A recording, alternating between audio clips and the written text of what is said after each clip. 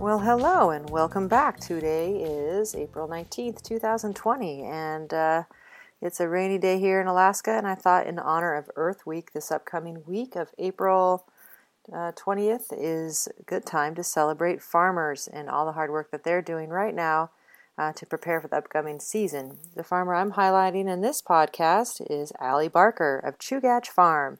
A little history on Allie. She's been farming in the Chicaloon area outside of Palmer for the last 10 or so years, creating a off-grid farm environment that is quite phenomenal. Now, Allie was a mountain guide on Denali for years before becoming a farmer, and this podcast will talk a little bit about the comparisons between the two. We're going to roll into talking with Allie, and this interview was recorded on July 19th, 2019. This is an incredible sunny afternoon in July, and we have Allie Barker of Chugach Farm. How are you doing today, Allie? Doing great. Gosh, it's afternoon time. Your day has been busy. I see that finally there might be a little bit of pause. Tell us. Now, anybody who knows Allie Barker knows that it's hard to get that woman to even take a small pause. She's a busy gal, lots to do, a lot of work to be done, as all farmers know. And while it's springtime here in Alaska, a whole different season is upon us. We're dealing with different challenges, including a pandemic that hadn't even crossed our minds last year when this interview was recorded. I find it interesting to see how the importance of growing a food supply, growing local foods, growing and buying local foods from farmers such as Chugach Farm is really gaining importance like never before. Let's roll into talking about Allie, talking about her day-to-day life on her farm in Chicaloon. Well, this is just an amazing sight to see. Now, I've seen this property maybe 10 years ago, and I just am so amazed about the amount of space and the amount of produce that you're creating in this very cleverly designed garden. It's just beautiful. Thank you. It really is stunning, and things to be doing great. Has all the sunlight from this summer been helpful for your crops? It's been helpful. It's definitely been challenging with the lack of rain. We've had about an hour in the last month, and with the heat, we've been struggling to keep up with watering. Some crops aren't doing so well, like turnips and some of the greens, but others seem to be pushing through, and the fact that we have really nutrient-dense and loamy, rich soils has been helping.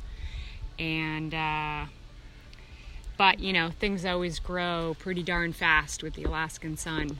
So keeping up with the picking and the gathering and getting it to market and getting it to be used while it's in the right state is a challenge, I bet. Yeah, and it's more of a challenge this season with the heat because our root cellar hasn't been staying as cold as it usually does, and that is our main form of cold storage, and it's the warmest on record it's ever been.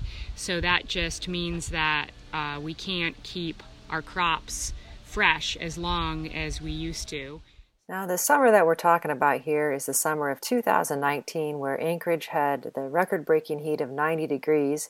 There was a month without rain, and South Central Alaska experienced a drought that was quite remarkable. We are struggling with looking at different systems for, we're going to have to incorporate some sort of solar air conditioner or something like that into the root cellar, which we never anticipated in our backup plan of having the root cellar. Now, can you imagine farmers in Alaska 20, 30 years ago thinking about having to have an air conditioner in their root cellar? I see that, for people to know that the Chugach Farm is off the grid, it's solar powered, you've got solar panels all up here, your greenhouses are developed in a very design oriented for the right amount of sun and ventilation. Do you have to run fans in the greenhouses as well? Yeah, we do. We're looking up at about 8 windows that have automatic vent openers that open depending on temperature of the day, with an inert gas chamber in them. And then the fans on the sides all run off of the one solar panel just below the front of the main greenhouse.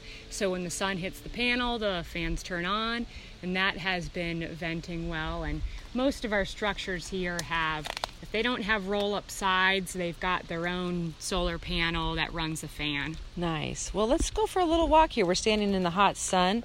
You have free roaming animals around here too, I see. Chickens and ducks. We do, and they're usually making quite a bit of noise, and they are just too darn hot right now. So they're all panting and hiding in the forest. But we do have 50 some or more, I can't count anymore, chickens and ducks and new ducklings and lots of different chicks and ducks of all ages right now. And then we also raise pigs, and we've been watering them down a couple times a day, and they're up in the forest under a spruce tree right now. Well, that is a smart pig. Yeah. Tucked away like a bear in a den, probably in this heat. Yeah, for sure. Well, what kind of, I know you started farming as a young person, and I know you've also had almost a decade of guiding on Denali. The work that goes into farming, is there some comparisons that you would like to draw in as guiding and also farming? Well, I think one thing I learned from guiding is redundancy with systems, and also it could be as simple as, we have like 12 different gates, right, that go around all the different fences for the moose. And something I learned from guiding is just kind of never letting your guard down. So like gates are always closed, then you never leave them open, otherwise a moose or a chicken or a duck gets in, and or something like that.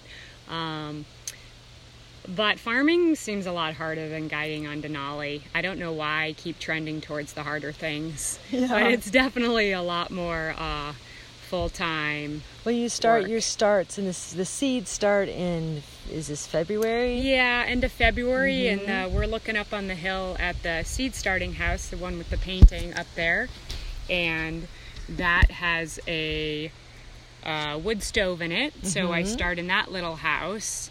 And we don't use lights for our start, so we just use natural light and turn plants every day. And then once the seed house fills up, we start the main greenhouse, which has another wood stove, and that has a radiant heat system from the wood stove that goes under all the beds that keeps the roots warm. Yeah. And then we move into the tunnels outside, and then tunnels over the main beds, and so on. Yeah, it's just constant. Well, this is just amazing to see how healthy everything is. It just looks like you could feed a good part of Anchorage if you needed to. I mean, this is a lot of food supply here. How do you feel like, for you ethically to be providing for part of Alaska's food supply?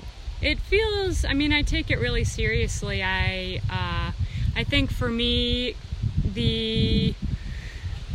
I want to feed people the most nutrient dense, beyond organic, food that I possibly can. And I feel like if there's anything I can do, it's trying to encourage people to take care of themselves and eat as well as they can, and eat local.